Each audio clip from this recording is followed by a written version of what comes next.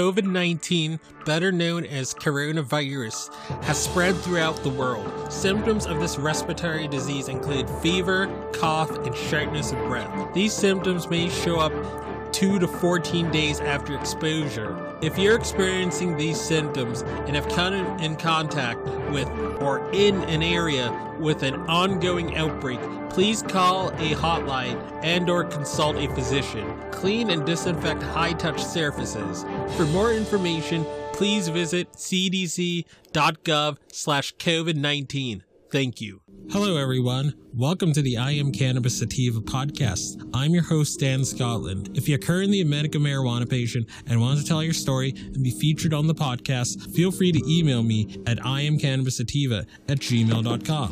Feel free to hit me up on Instagram at iamcannabissativa, both S's. Feel free to check out our official Twitter account at ICSativaPod. You can find and subscribe to our podcast on Spotify, iTunes, Anchor.fm, Overcast, Radio Republic, TuneIn, Stitcher, iHeartRadio, and the Google Play Music Store. Please rate and review us on iTunes, as rating and reviewing us will bump up the pod on their algorithm and put this podcast in front of even more eyeballs. If you like what we are doing, please become a Patreon supporter of the podcast and support us. Supporting us helps us keep the lights on, pay rent, pay for hosting, equipment, and travel. And you can do this by going to https://anchor.fm/iamcannabissativa podcast/support. You can also support me now on Patreon at www.patreon.com/ICSativaPodcast. You can support the podcast for as little as $1 a month. We also have $5 and above tiers if you're feeling extra generous. And a special thanks goes out to our current Patreons and supporters. Shout out to our friends of the show, Reefer Revolution, for supporting the podcast. Shout out also to Joey One Love 420, also a friend of the show and contributor of the show, and founder and frontman of Keystone State Reviews. Becoming a Patreon or financially supporting us through Anchor, Patreon, PayPal gets you perks like early episodes, exclusives, and shout outs at the beginning of every episode. And without further ado, let's get to the episode. Howdy, y'all. Dan Scotland here, joining you from Legal, Massachusetts, the heartland of America. Today's episode is a very special episode. We have a very special guest. I talked with Alex Halprin of Weed Week. That's a publication that talks about cannabis news, and they also have a audio podcast as well too. So let's go into it. So Weed Week is a Saturday morning newsletter on America's fastest growing, most interesting industry. Leading cannabis executives and advocates appreciates its credibility and even-handed perspective on the latest cannabis politics, business, health, criminal justice, and culture. It is the best way to stay up to date in the ever-changing industry. Weed Week was started in 2015 by Alex Halprin, a business journalist who has written for Fast Company, Rolling Stone, and numerous other publications. And I'm going to read his bio here as well, too. So Alex Halprin is the founder, editor, and publisher of Weed Week.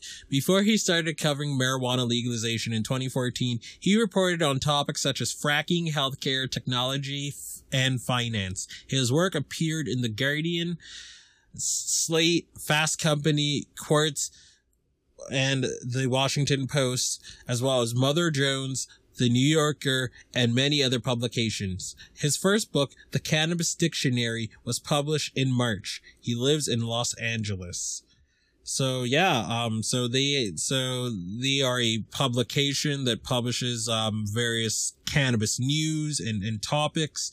They also have a podcast as well too that you guys should also check out. I'm going to link to all of these things in the show notes. So without further ado, let's get to the episode. Hi. Hey, this is Alex Halprin with Weed Week. How are you? Good. How about you, Alex? Is things going well? Yeah, pretty good. Pretty good. Can't, yeah, all things considered, right? Yeah. Yeah, definitely. I I mean, COVID is sort of has ruined everyone's sort of sense of routine and has put a lot of sort of lives in danger. And I'm thankful for my health in these times. And I'm sure you are as well too. Indeed. Indeed. Yeah. So I just I kind of know about. I mean, I know about your background and what you do, and the sort of I've looked through the great work at that you guys have over at Weed Week. Looking through some of the articles, and there was one that was pretty sort of interesting about the COVID trends that will tie into one of the questions I'll ask, but let's get to it. Sure. So I just so to sort of start things off, I was just sort of like curious as to what Are we recording now? Yeah, we're recording now. Yeah. Okay, great. Okay, so I was just And would you want me to record myself and then send that to you? Yeah, that would actually make things easier and better and the sound quality should be a little better as well. Yeah. Okay, let me just set that right up. Hold on. All right.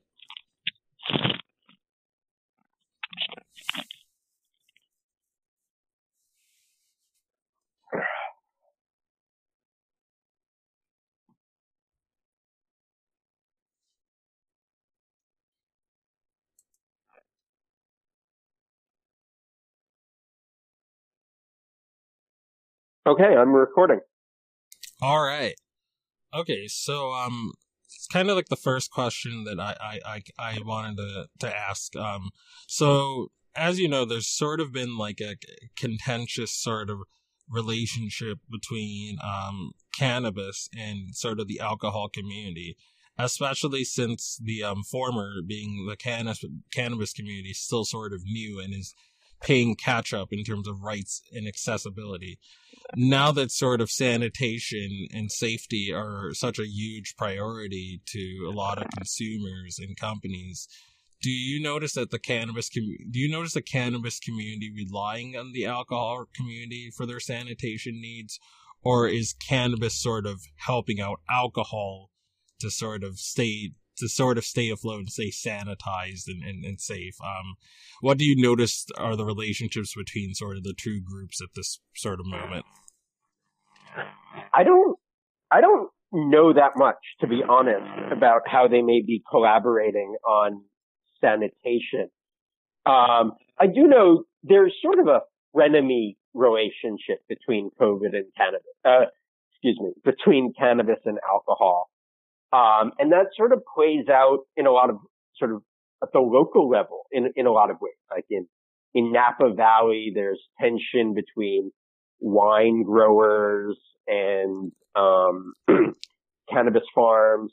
But then in Canada, you have some of the biggest alcohol companies in the world investing in cannabis drinks, which is a whole nother thing. So, it's a complex and evolving relationship, I would say. I'm not really sure how they are, or if they are really collaborating operationally when it comes to COVID related, stuff.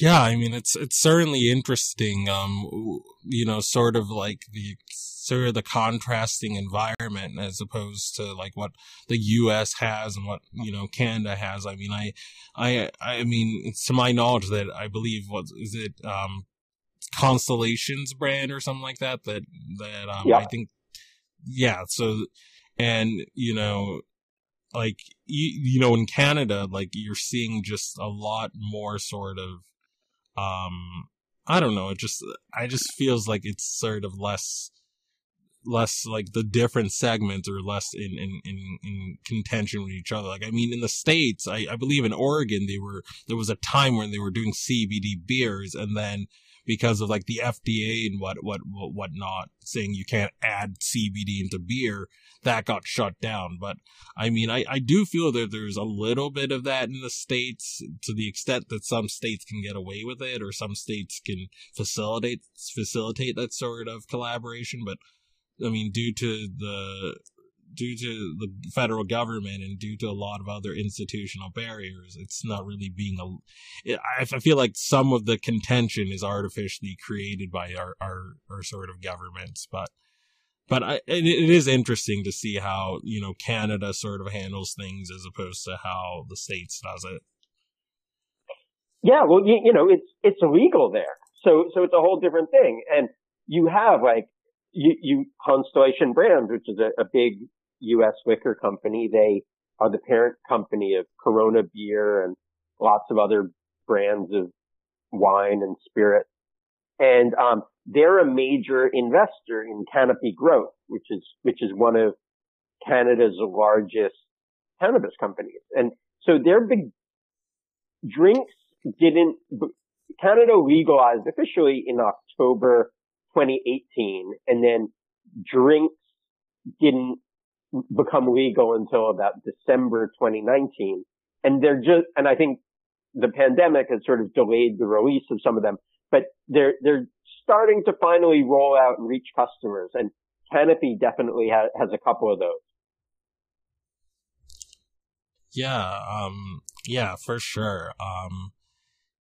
And to sort of segue into like the next question that I wanted to ask, in regards to, you know, sort of safety and like the precautions that a lot of people are taking during the COVID crisis. I mean, I know for me, I've been combusting a whole lot less. Like I have a vaporizer that I use, and I've been doing that. I've been sort of making sort of my own firecrackers and what have you. But from cannabis doctors that I know, that I've actually talked to, they've been saying like, most doctors in cannabis, in sort of cannabis legal states and medical alike, they're always saying that people should try to avoid combusting. But now they're saying that they're really, really pushing it because of how aggressively COVID attacks the lungs. With that, I wanted to sort of know that, I wanted to sort of ask you if you're hearing a lot of those recommendations, you know, on your end, that, you know, people should just vape, people should use edibles. Has that sort of borne out according to people you've talked to and the things that you've read? Definitely.